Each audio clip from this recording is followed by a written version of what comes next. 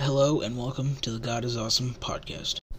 Looking for the blessed hope and glorious appearing of our great God and Savior Jesus Christ, who gave himself for us, that he might redeem us. Titus 2:13-14. There is coming a day of greater conflict than the world has ever known. Where do you stand on the battlefield of good versus evil?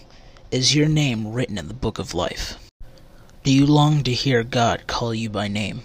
Are you ready for the dark night to end? Are you ready for a new day, a new world, and a new way of life? Are you ready for God's provision of true hope and real change? I can tell you that if you belong to the King of Heaven, you will be victorious when the end of time comes. I have read the last page of the Bible. If you know him, everything's going to turn out all right.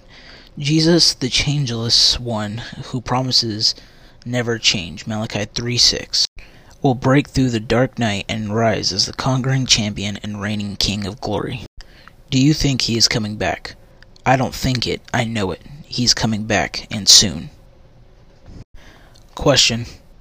List 2 things that come to mind when you think of Jesus coming back. Thanks for listening. Make sure to follow and/or subscribe.